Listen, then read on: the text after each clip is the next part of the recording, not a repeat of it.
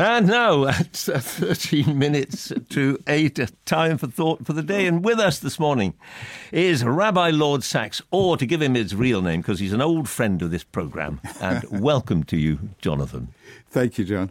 Good morning. Among the contributions of Judaism to the world were the prophets of ancient Israel, Elijah, Isaiah, Jeremiah, people who had the courage to speak truth to power and hold power accountable to truth. It didn't make them popular. As King Ahab said to Elijah, who accused him of abusing his office, "Is that you, you troublemaker of Israel?"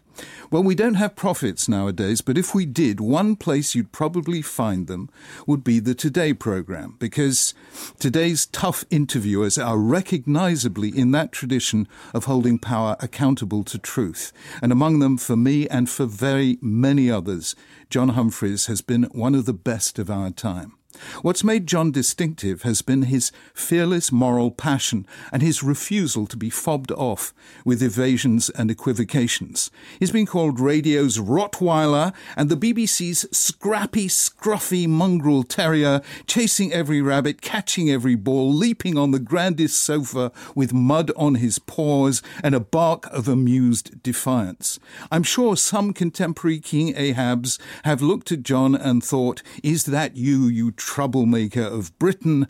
But he's been called the listener's champion because he's asked the questions we'd like to ask but don't get the chance to.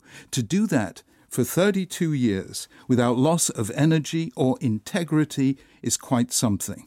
The last thing John would ever compare himself to would be one of the prophets of the Bible. After all, he coined the phrase, "In God we doubt."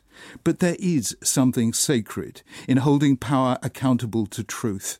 And in an age of viral videos, fake news, manipulated media, and uncheckable information on the internet, truthfulness is in short supply. Lose truth and you lose trust. And without trust, the fabric of freedom starts to fray.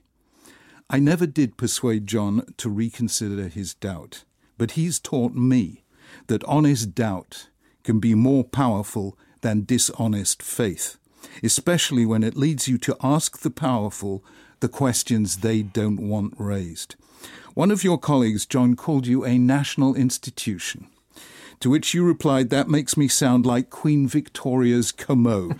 So I won't go anywhere near that territory. I'll simply say, you never let us forget the moral dimension of politics. You never let our leaders off the hook. You carried on the great tradition of speaking truth to power, and British breakfasts will never be the same again.